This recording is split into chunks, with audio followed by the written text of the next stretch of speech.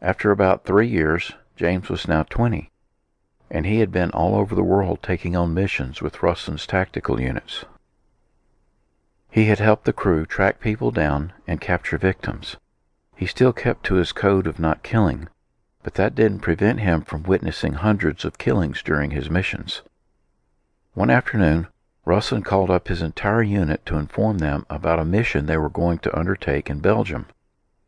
Harry and Koichi were a part of Ruslin's group this time around to help in the technical and medical department. Welcome, boys. There's going to be a convention in Belgium next week. My superiors have informed me about an American representative by the name of William Stern, who will be attending the convention. He was the former mayor of Los Angeles, and he has spent the past 6 months in Washington, D.C. There's been talk he has information about this organization, which he's going to talk about at the convention. Our mission is to take him out, and I'm going to have James carry this one out. You got that, boy? There's no getting out of this one. It's either you're in, or you're out, said Ruslin, referring to James.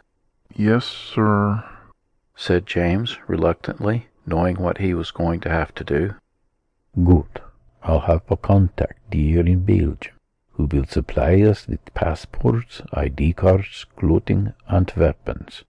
We're leaving Sunday night next week, so get prepared, ordered Ruslin as he dismissed everyone. The week went by fast, and James could not stop thinking about the situation he was in.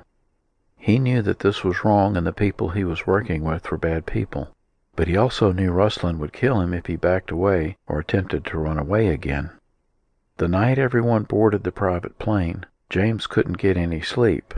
He sat by Harry and Koichi on the plane, and both of them were quiet. James hadn't seen them since their first escape, so he tried to start a conversation. "It's been a while, you guys," said James. Koichi frowned and looked at James. "It's okay, Koichi.